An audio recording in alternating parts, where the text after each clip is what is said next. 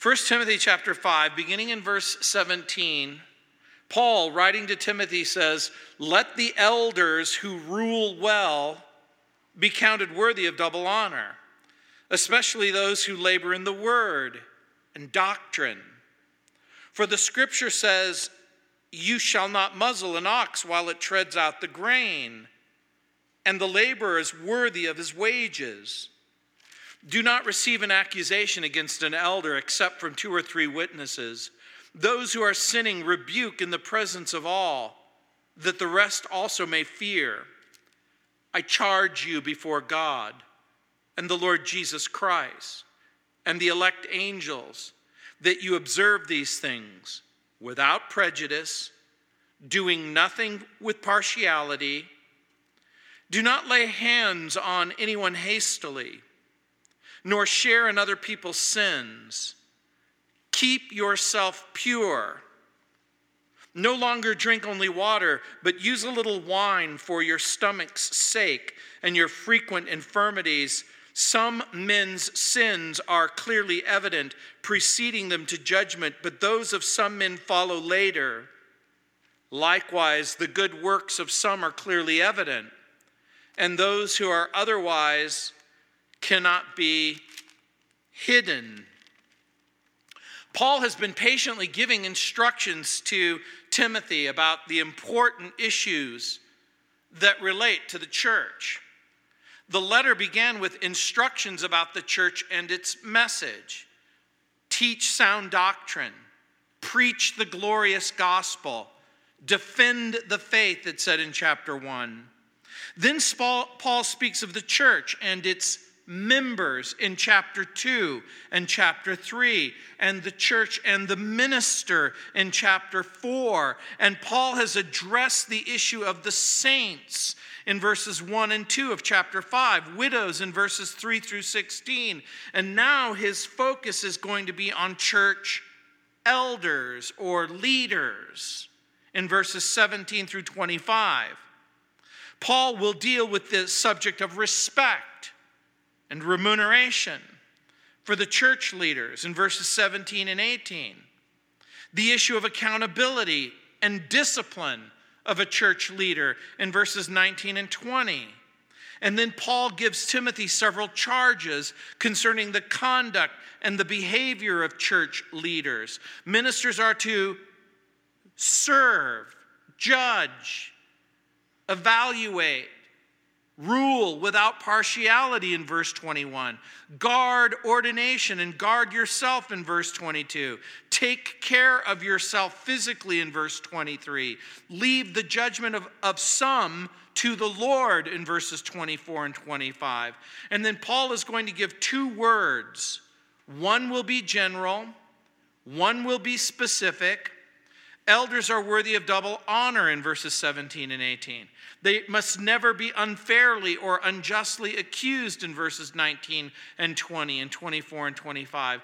They must be impartial, verse 21. They have to be proved before they're ordained in verse 22a.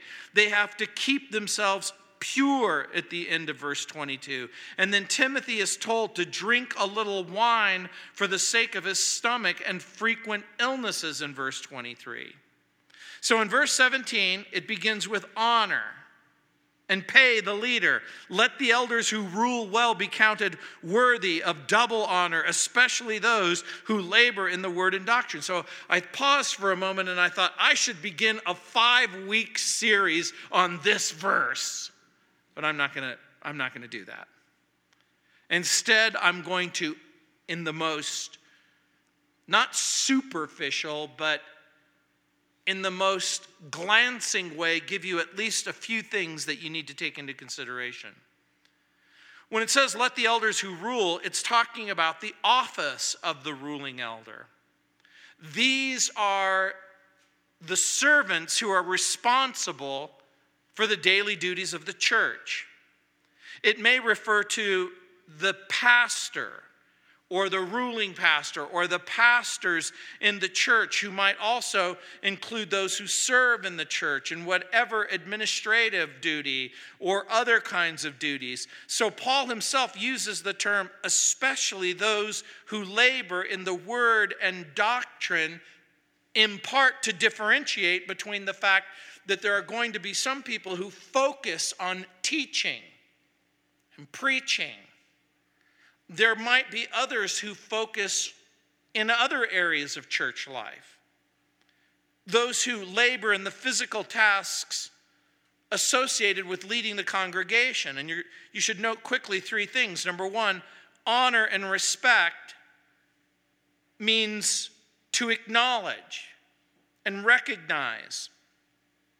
I'm going to suggest to you that it means hold the pastor close to your heart and their condition.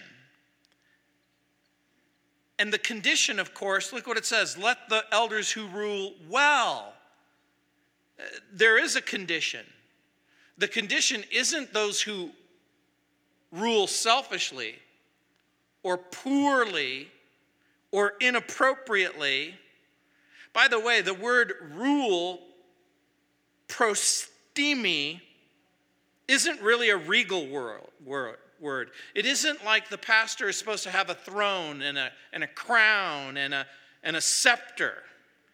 The word is actually more of a general term that means to oversee, to supervise, to look after. When I was a kid, one of my very first jobs was working at a gas station. And it was my job to rule the gas station. I had to open it. I had to close it. I had to clean its bathrooms. I had to take in the money and count the receipts and make sure that they reconciled. And so actually that's probably more like what the term means. It means to oversee. It means to supervise. It means to look after. And here the expression I'm going to suggest to you doesn't mean to control others. It doesn't mean to manipulate others. It doesn't mean to command others, but rather it means to supervise or oversee by example. In other words, the example is going to prove the oversight much better than anything else. So the person worthy of double honor labors and works diligently.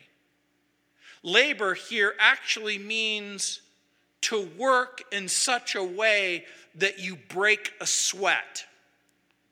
It doesn't mean being lazy or superficial.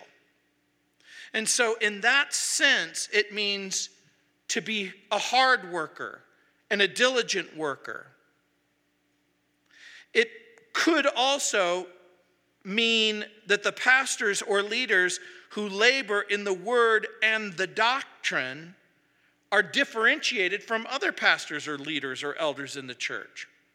But again, whatever it means pay the pastor. It means pay respect. It means provide material support. Honor carries with it the idea of not simple respect and esteem, but it means to give what is proper or what is due or what is appropriate. In the ancient world, A.T. Robertson points out that there were numerous examples of soldiers who, depending on the job, would get paid double. Now, let me tell you what that means.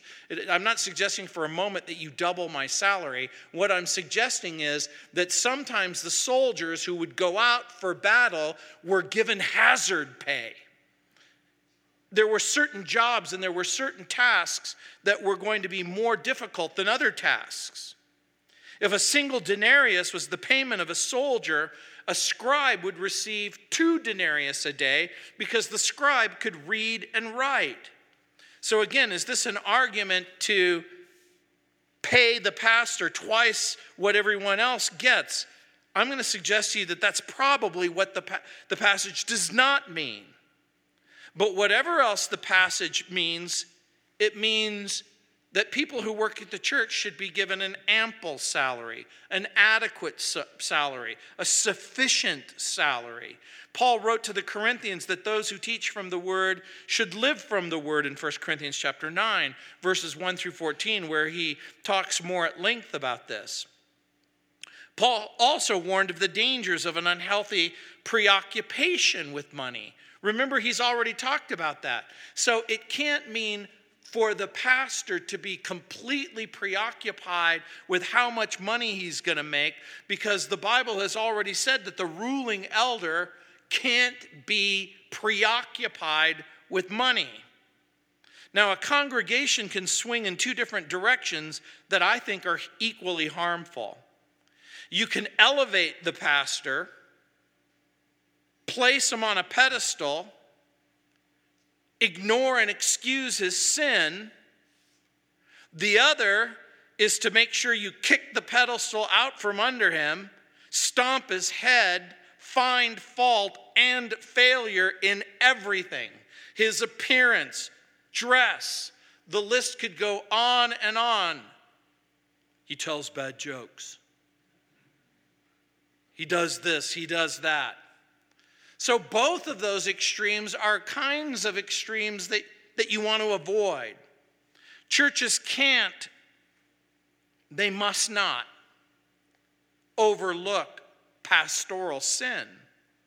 Sometimes shocking and shaming information comes to light about a pastor's behavior. We read about horrible things, or we see horrible things, or we've been involved in churches where there were horrible things. Extramarital infidelity, theft of church funds, wife or child abuse, drug or alcohol abuse. There's all kinds of things that happen in all kinds of churches, and the point that needs to be made is they cannot and they must not be ignored. So support and appreciate your pastor who labors in the word. And again, labor means exactly that, labor. So how can you help? Well, you can encourage the people who serve in the church. Make sure that the elders provide an adequate salary for everyone at the church. Provide emotional support as well. Express appreciation. Provide surprises for the staff from time to time. The point that I think that is being made is that just like everyone else, ministers should know that they're loved and that they're appreciated. And so, that's part of the point. And so in verse 18 it says, "For the scripture says, you shall not muzzle an ox while it treads out the grain, and the laborer is worthy of his wages." Now, Paul is going to support that view that he just gave, that pastors can be paid, by quoting Deuteronomy chapter 25, verse 4. But do you realize at the end of the verse, he's quoting Luke chapter 10, verse 7. Now, that may not mean a whole lot to you, but it means a whole lot to me, because Paul, in quoting Deuteronomy and Luke, refers to both of them as scripture, both the Old Testament and the New Testament.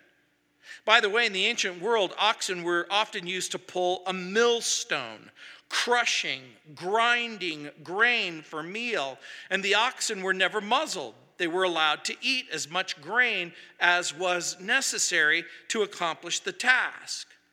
One Bible writer says, quote, "As he grinds and grinds away at the harvest of souls for God and his church, the minister is to be given more than enough financial support," unquote. In the ancient world, the oxen could dip into the grain. But it's not true of the pastor. The pastor can't dip into the finances of the church. There has to be propriety. There has to be accountability. And wise churches don't simply create the appearance of accountability. They have to put in place measures that are really accountable. I remember when Skip and I were first starting out in ministry, and our church grew from a couple of hundred people to a couple of thousand people. And then there was 5,000 people. And then there were 6,000 people. And then there were 7,000 people. And at the time, I was the person who would instruct the people to collect the tithe and then account the tithe and then deposit the tithe and then write the checks for the tithe. And I said to Skip, we can't do this anymore. The person collecting the money and counting the money and writing the check for the money can't be the same person. And Skip said to me, but I trust you. And I said, I trust me too.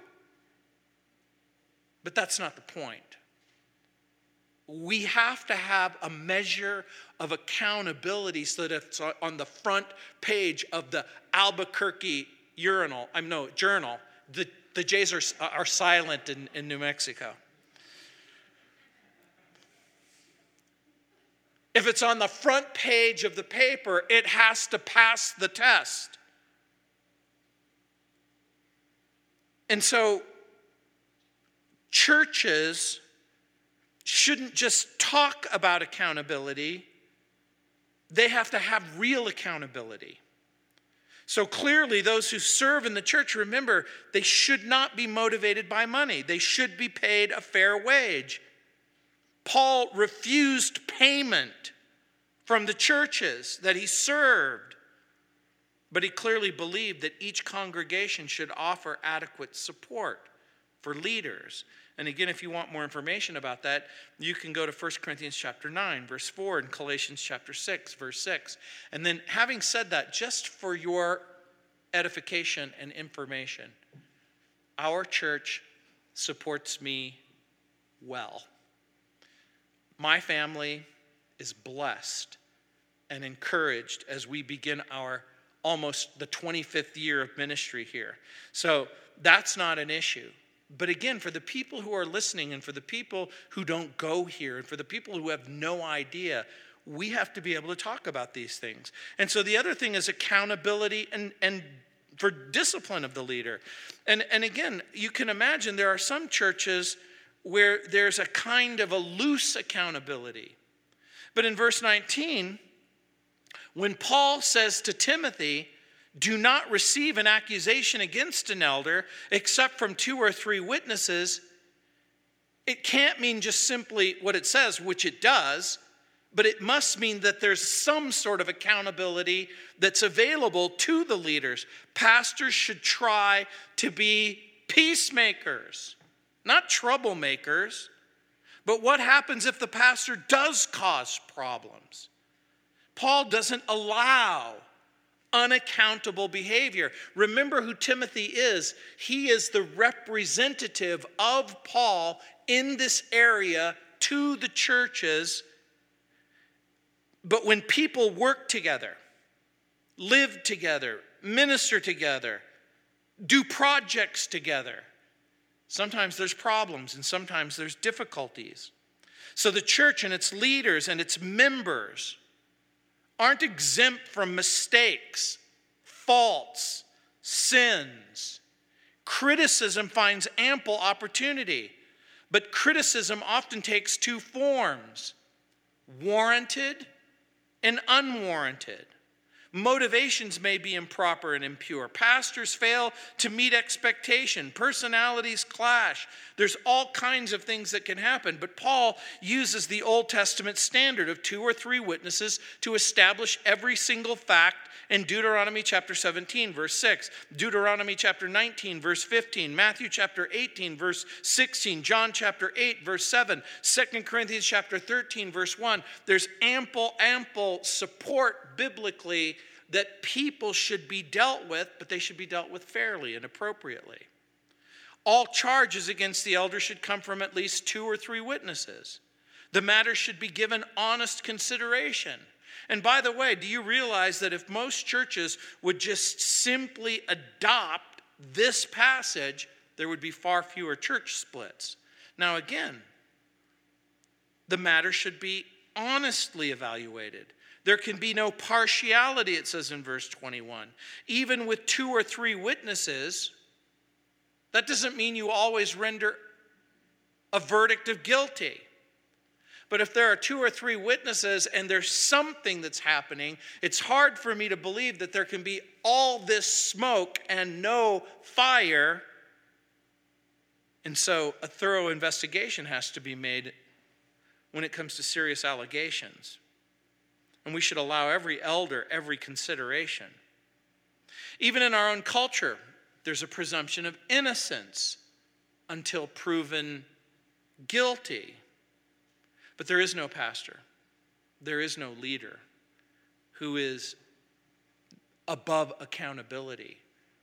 In other words, being the pastor never, ever, ever, ever gives you permission to sin or take advantage of people. So when Paul says, do not receive an accusation, it doesn't mean ignore serious situations. It doesn't mean ignore or support. It means, I'm going to suggest to you, it carries with it the idea of being careful, of being cautious, rather than rejection. Accusations must be treated fairly and seriously, and when a church fails to handle matters, it can result in serious harm to the church. Books, by the way, have been written about church abuse and clergy abuse. So every single church should have a plan about how to handle grievances, of what happens when something goes wrong or there's a difficulty. And in verse 20 it says, those who are sinning rebuke in the presence of all, that the rest also may fear. When the evidence supports a guilty verdict, the offending officer or leader or ruler or elder has to be dealt with, I'm going to suggest to you, in the presence of all. That means an open rebuke in public. Now again, this passage I don't think is talking about private infractions between people. It's talking about a public failure that affects everyone.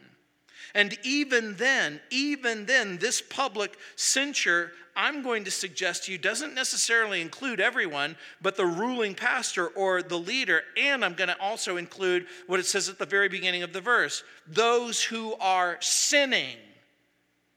What's interesting about that, those who are sinning, it's in the present tense. The implication being these are men who have refused to admit they're wrong, have refused to repent of what is wrong, and have continued in the wrong.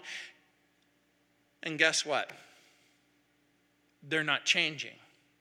And that the church has to be informed about it.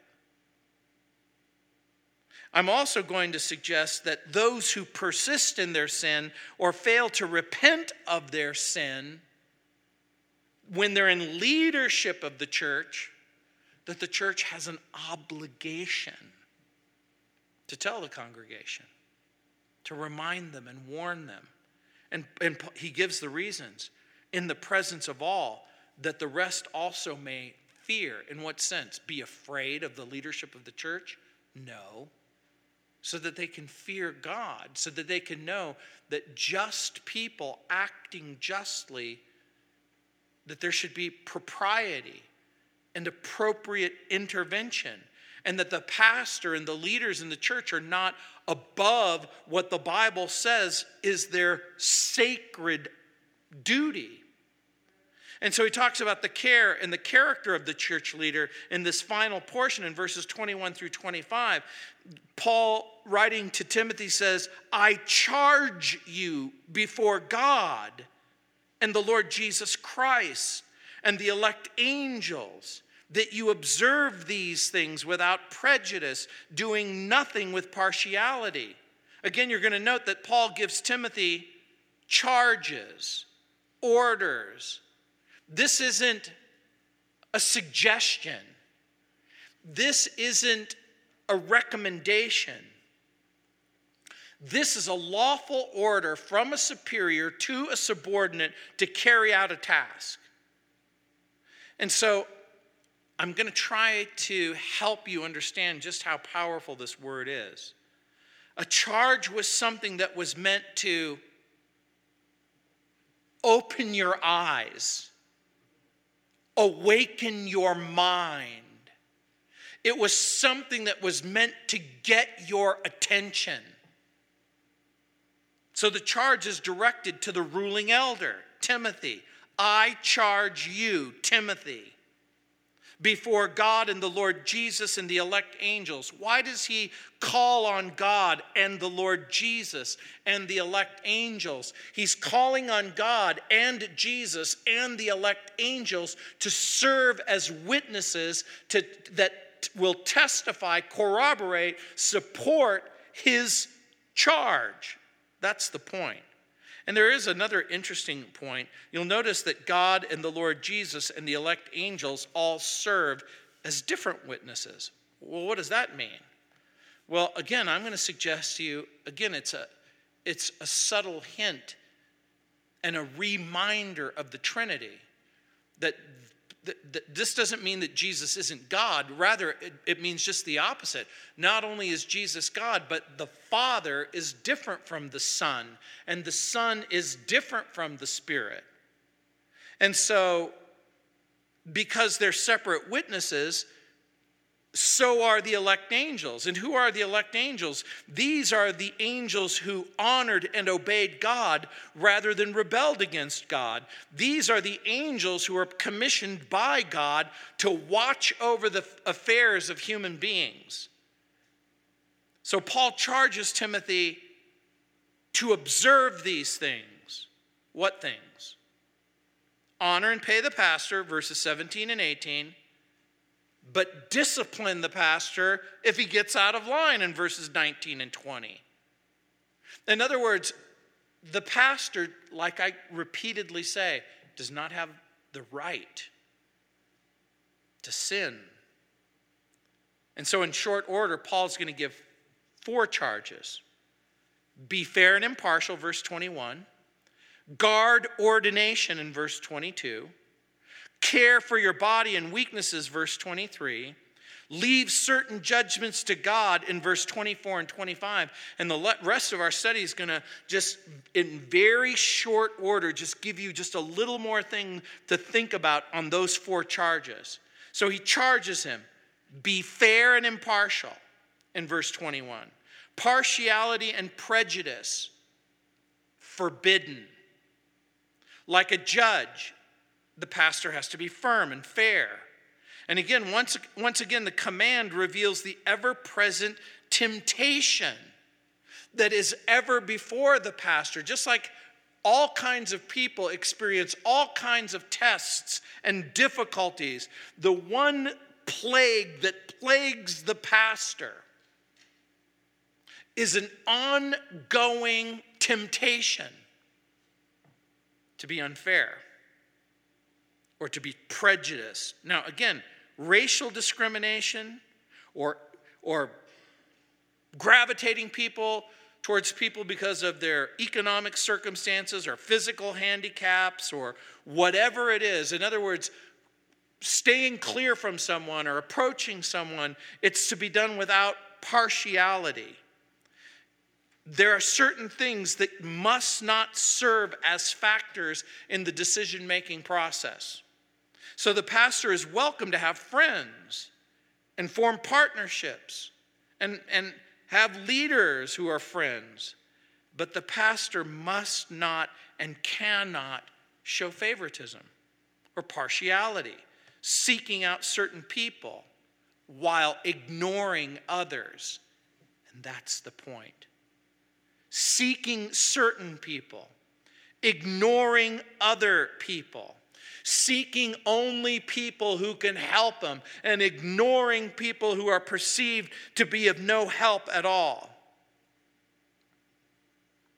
If the pastor continues in prejudice or discrimination or shows partiality, the pastor's inevitably going to have a real problem and eventually face judgment and discipline. So again, the pastor must never, ever make decisions based on the fear of man, but rather on the fear of God. And so the pastor has to do what's right before God. He has to make the decision that's going to reflect the heart of God and the mind of God on every single matter, not on the basis of how it's going to help or hurt the church. And so, in Deuteronomy chapter 1, verse 17, It says, you shall not show partiality in judgment. You shall hear the small as well as the great. You shall not be afraid in any man's presence, for the judgment is God's. The case that is too hard for you, bring it to me, and I will hear it. And so the pastor's forbidden to refrain from preaching or teaching certain passages for fear that it might upset someone or offend someone. Hugh Latimer was faced with this terrible task when he was called to preach before the King of England. And he received notice that if he preached in a way that was unpleasing to the king, he might wind up in jail. And so Hugh Latimer said exactly what he had to say. And the king didn't throw him in jail. But it isn't always true. Bold people and courageous people will sometimes speak the truth, and they'll be rebuked. There was a person who was a very famous television personality who was invited to the White House to pray. And as he began his prayer, he said, Heavenly Father. The president said, speak up, I can't hear you. And the man looked up from his prayer and he said, I wasn't talking to you.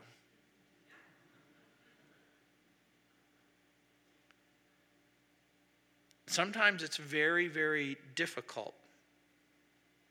But the pastor's forbidden to admire or pay greater attention because of wealth or celebrity or social position or political office.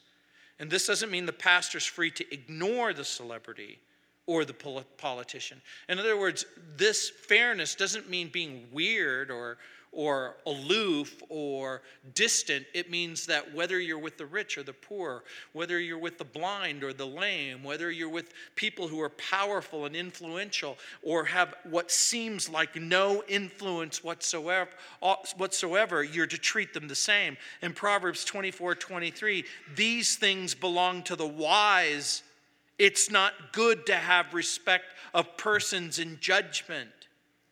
And so he says, be fair and impartial in verse 21, and then guard ordination in verse 22. It says, do not lay hands on anyone suddenly or hastily in the original language, nor share in other people's sins.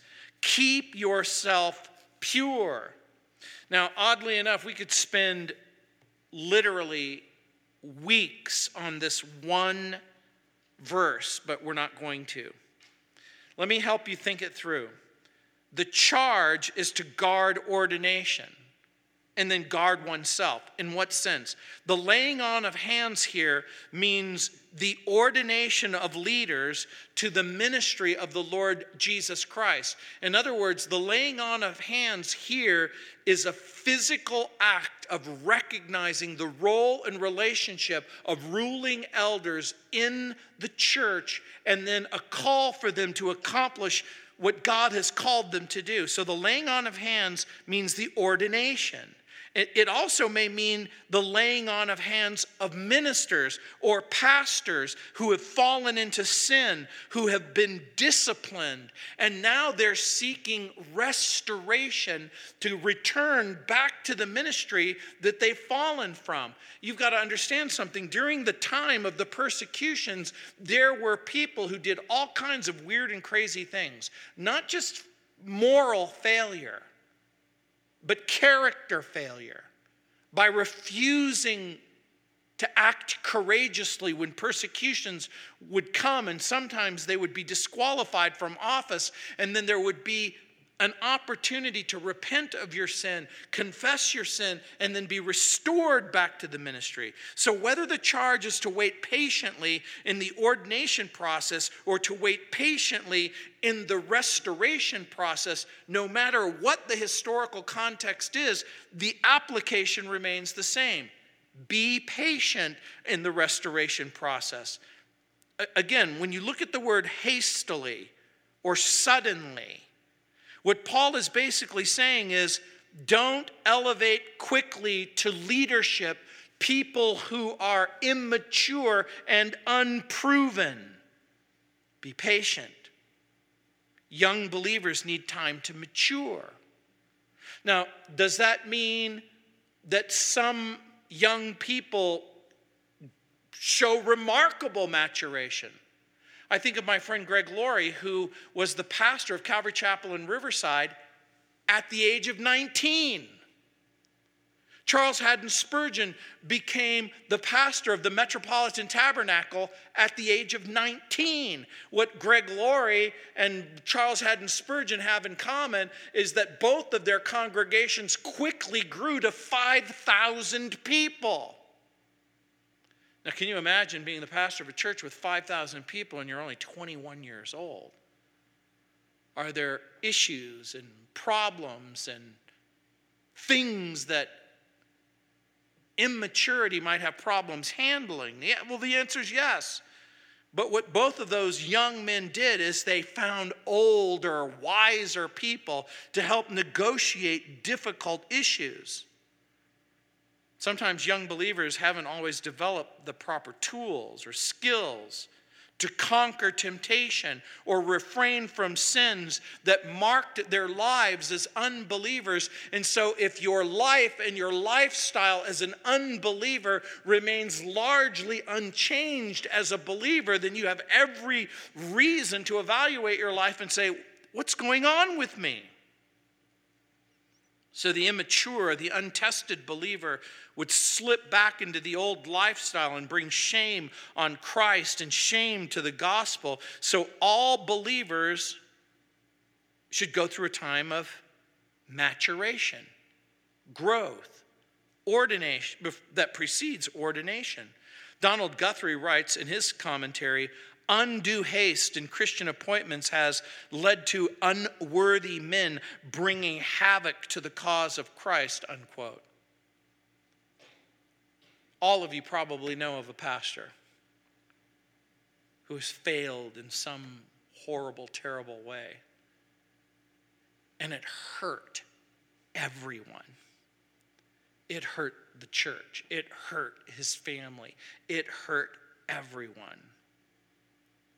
William Barclay says, before a man gains promotion in business or in teaching or in the army or the Navy or the Air Force, he must give proof that he has earned it and that he deserves it. No man should ever start at the top. A man must give proof that he deserves a position of responsibility and leadership. This is doubly important in the church for a man who is raised to high office, who then fails in it or brings discredit on it, brings dishonor not only on himself but also on the church.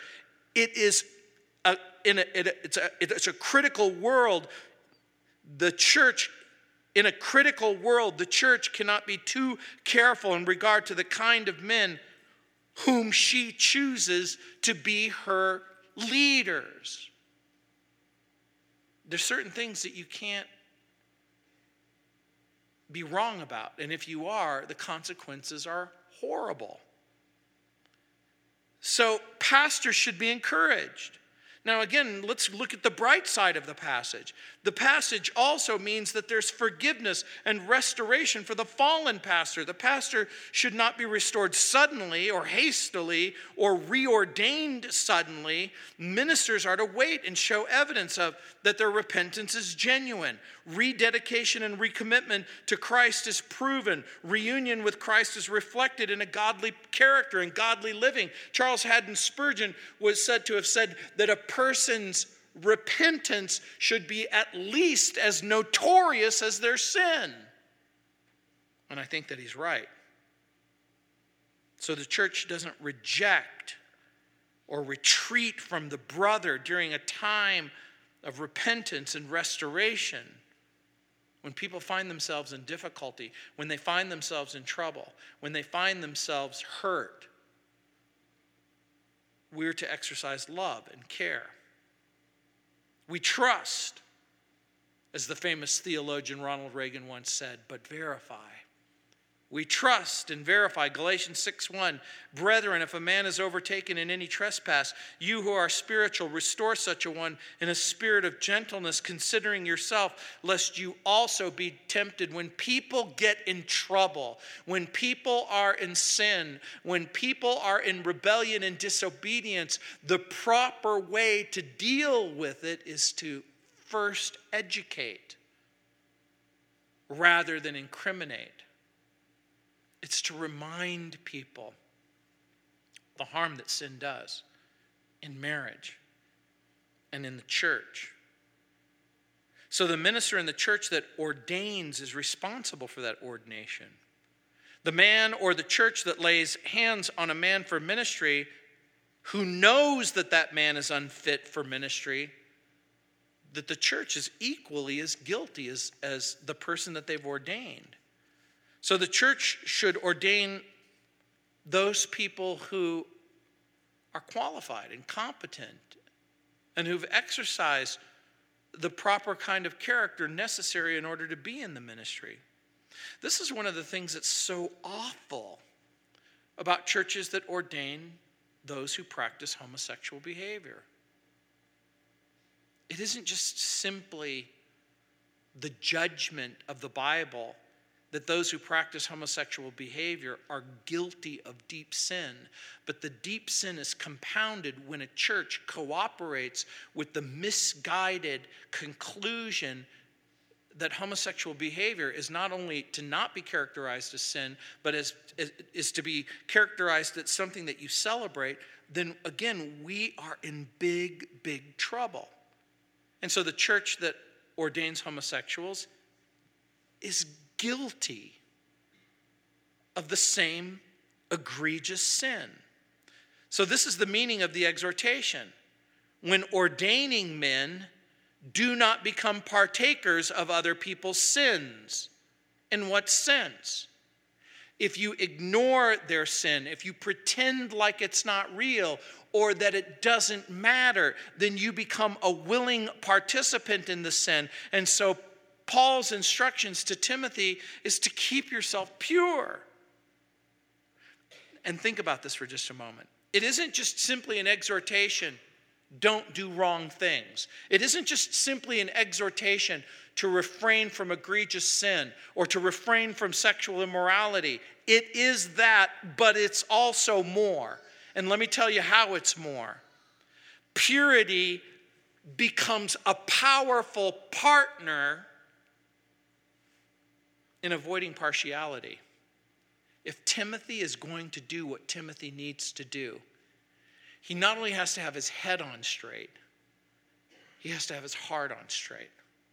His heart has to reflect his head, and his head has to reflect his heart, and these two have to be in agreement so that when the pastor says, please don't do that, please refrain from doing this, this is going to cause harm to you, and it's going to cause harm to the church, please don't do it. This powerful purity will help Timothy to exercise the judgment that he's going to need, but also purity is going to provide protection for the pastor and the church. It's going to provide protection for the church and for the pastor because everyone who really knows him will be able to remind themselves, again, because this person acts in a way that's consistent with purity. And then he says in verse 23, care for your physical health. In what sense? You've probably read this a million times. No longer drink only water, but use a little wine for your stomach's sake and your frequent infirmities. Now, some people who struggle with alcohol dependence have fled to this verse for comfort and support. They'll turn to 1 Timothy chapter 5 and they'll say, see, I can drink if I want to. Right here in 1 Timothy, he's told to drink some wine. I concede that it does say that. But let's think about it in context. And forgive me for always coming back to the context. What is the context? Leaders in the church Paul is speaking to the pastor, to the leaders, to the elders. He's already said that they can't be given to much wine. And the very fact that Paul says no longer drink only water implies that that is exactly what Timothy had done. He was only drinking water. He was a teetotaler. He completely abstained from strong drink. But since Timothy was suffering some sort of ongoing physical issue, Paul encourages him. Look, read it for yourself. To use a little wine for your stomach's sake. That word little may not seem like an important word to you. It doesn't mean use a lot of wine. And look what it says. For your stomach's sake, not for your tongue's sake, not for your palate's sake, not for your whole body's sake, not for social sake, not to get a buzz, not to self-medicate over the rigors of ministry. Do you know what this little wine is? It's probably a tablespoon, maybe 2 tablespoons. This would be like the amount of NyQuil that you take when you have a cold. And because of that, I'm going to suggest to you that the charge isn't just simply take a little wine because you're sick, that there's probably something way more important in this passage. I think what Paul is saying is don't neglect your health. He had health issues. It's clear from the text. So instead of ignoring health issues, pastors have to come to grips with their health issues. I am so sinful in this area. I'm such a bad witness and I'm such a bad pastor. When I got pneumonia, I still wanted to come to church. I still wanted to teach.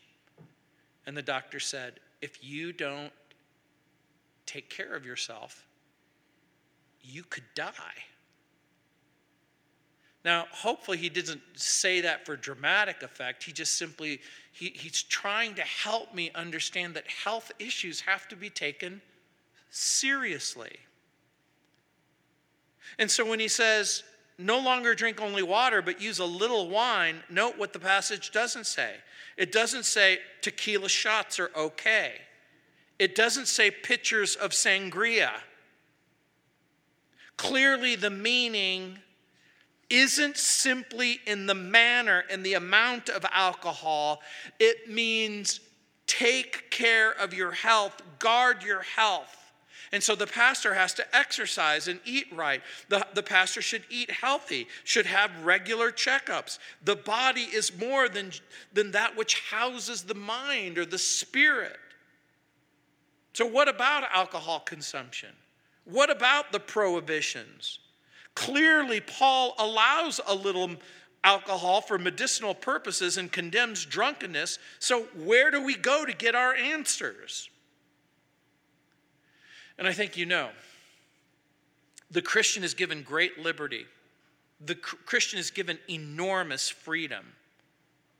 But in that freedom, mature Christians and sensible Christians exercise self-control, exercise moderation, exercise discipline.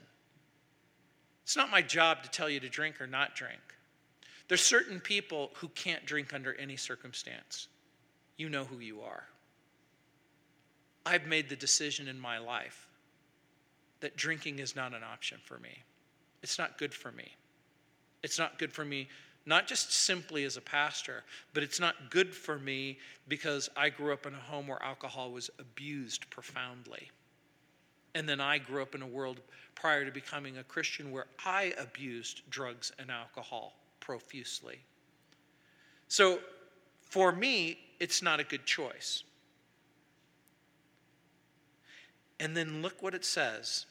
Leave certain judgments to God. In what sense? Look what it says. Some men's sins are clearly evident, proceeding from them to judgment. But those of some men follow later. What in the world does that mean? Some men's sins are clearly evident. Sometimes it's fairly obvious. When a person's abusing drugs or alcohol or sexually immoral or doing something weird or wicked or stupid or obvious that's going to lead to judgment. But those of some men follow later. Some people's sins are fairly obvious, and some are secret and hidden, and you don't always know about them. This is something that we don't know about. Now, think for just a moment. Pastors deal with people. And when you deal with people, you deal with sins. People who deal with people deal with sins. And so we're often tempted. We deal with weakness. We deal with strength. We deal with vice. We deal with virtue. And so sometimes we're tempted to pass judgment on others inappropriately or prematurely. We don't always look at the facts. We're not able to always discern motives.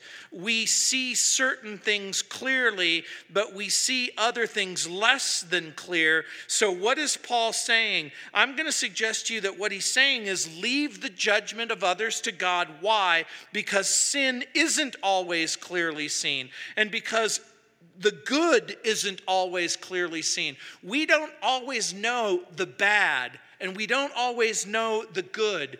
We don't always are able to see and discern the consequences. And so in verse 25 it says, likewise, the good works of some are clearly evident, and those that are otherwise cannot be hidden. So when he says, likewise, the good works of some are clearly evident, when people are praying, giving, serving, loving, participating in the life of the church, who are helping and ministering and encouraging and providing, it becomes fairly obvious. And again, you know who you are. You know who you are when a person says, I need help. We need, my wife is pregnant, or another person is disabled, or a person's been in a car accident and they need meals, or they need this, or they need that, or their house is burnt down, or all kinds of things happen and their car has been stolen. They need food. They need shelter. They need help. They need support. And then all of a sudden the church gathers together and men and women begin to pray, and they begin to provide and encourage each other and provide the support. It's fairly clearly evident who's giving, serving, loving, participating. And those that are otherwise cannot be hidden. In other words, the people who remain in sin and selfishness, eventually it's going to be seen.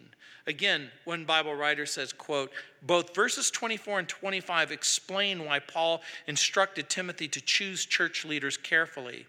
Hasty assessment of men for leadership positions could mean overlooking sins or good qualities.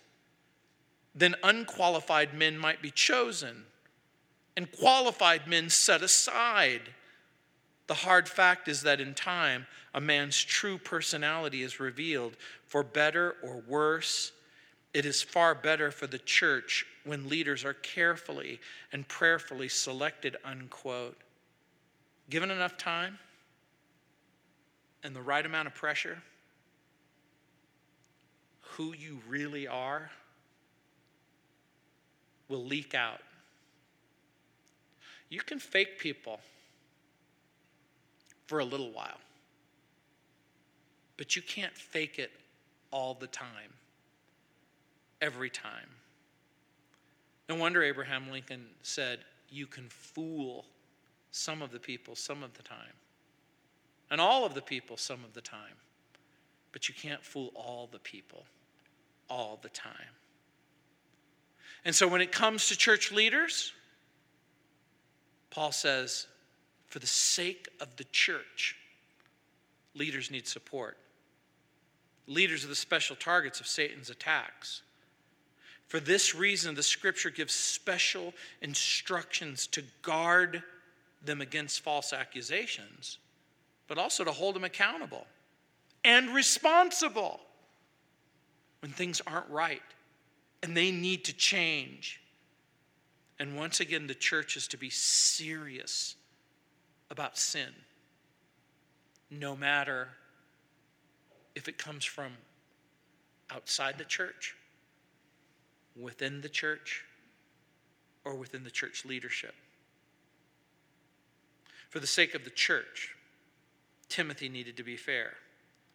For the sake of the church, Timothy needed to avoid partiality and favoritism. For the sake of the church, Timothy had to exercise pastoral discipline. And then he also had to make sure that he was disciplined enough to take care of himself. I'm going to suggest to you that all of this information is going to help you in the not too distant future. But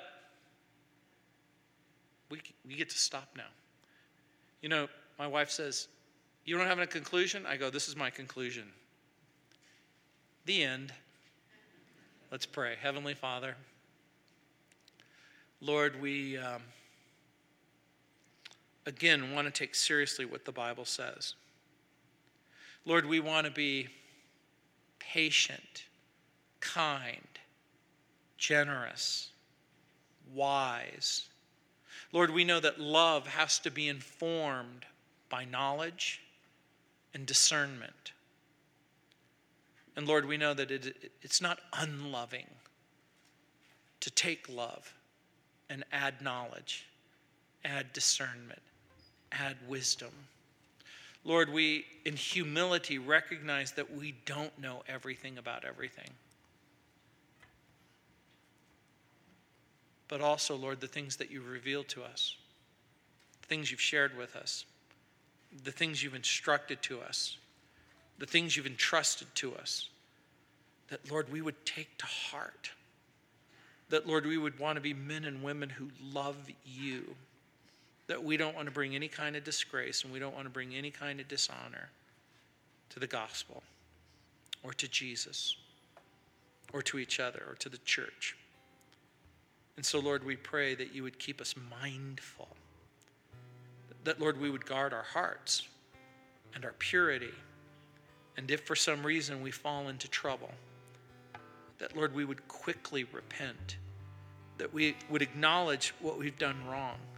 That we would be willing to forsake our sin and embrace the grace and the mercy and the forgiveness that's available for each and every one of us who, for whatever reason, have temporarily lost our way. And so again, Lord, we thank you for your grace and your mercy. In Jesus' name, amen. Let's stand.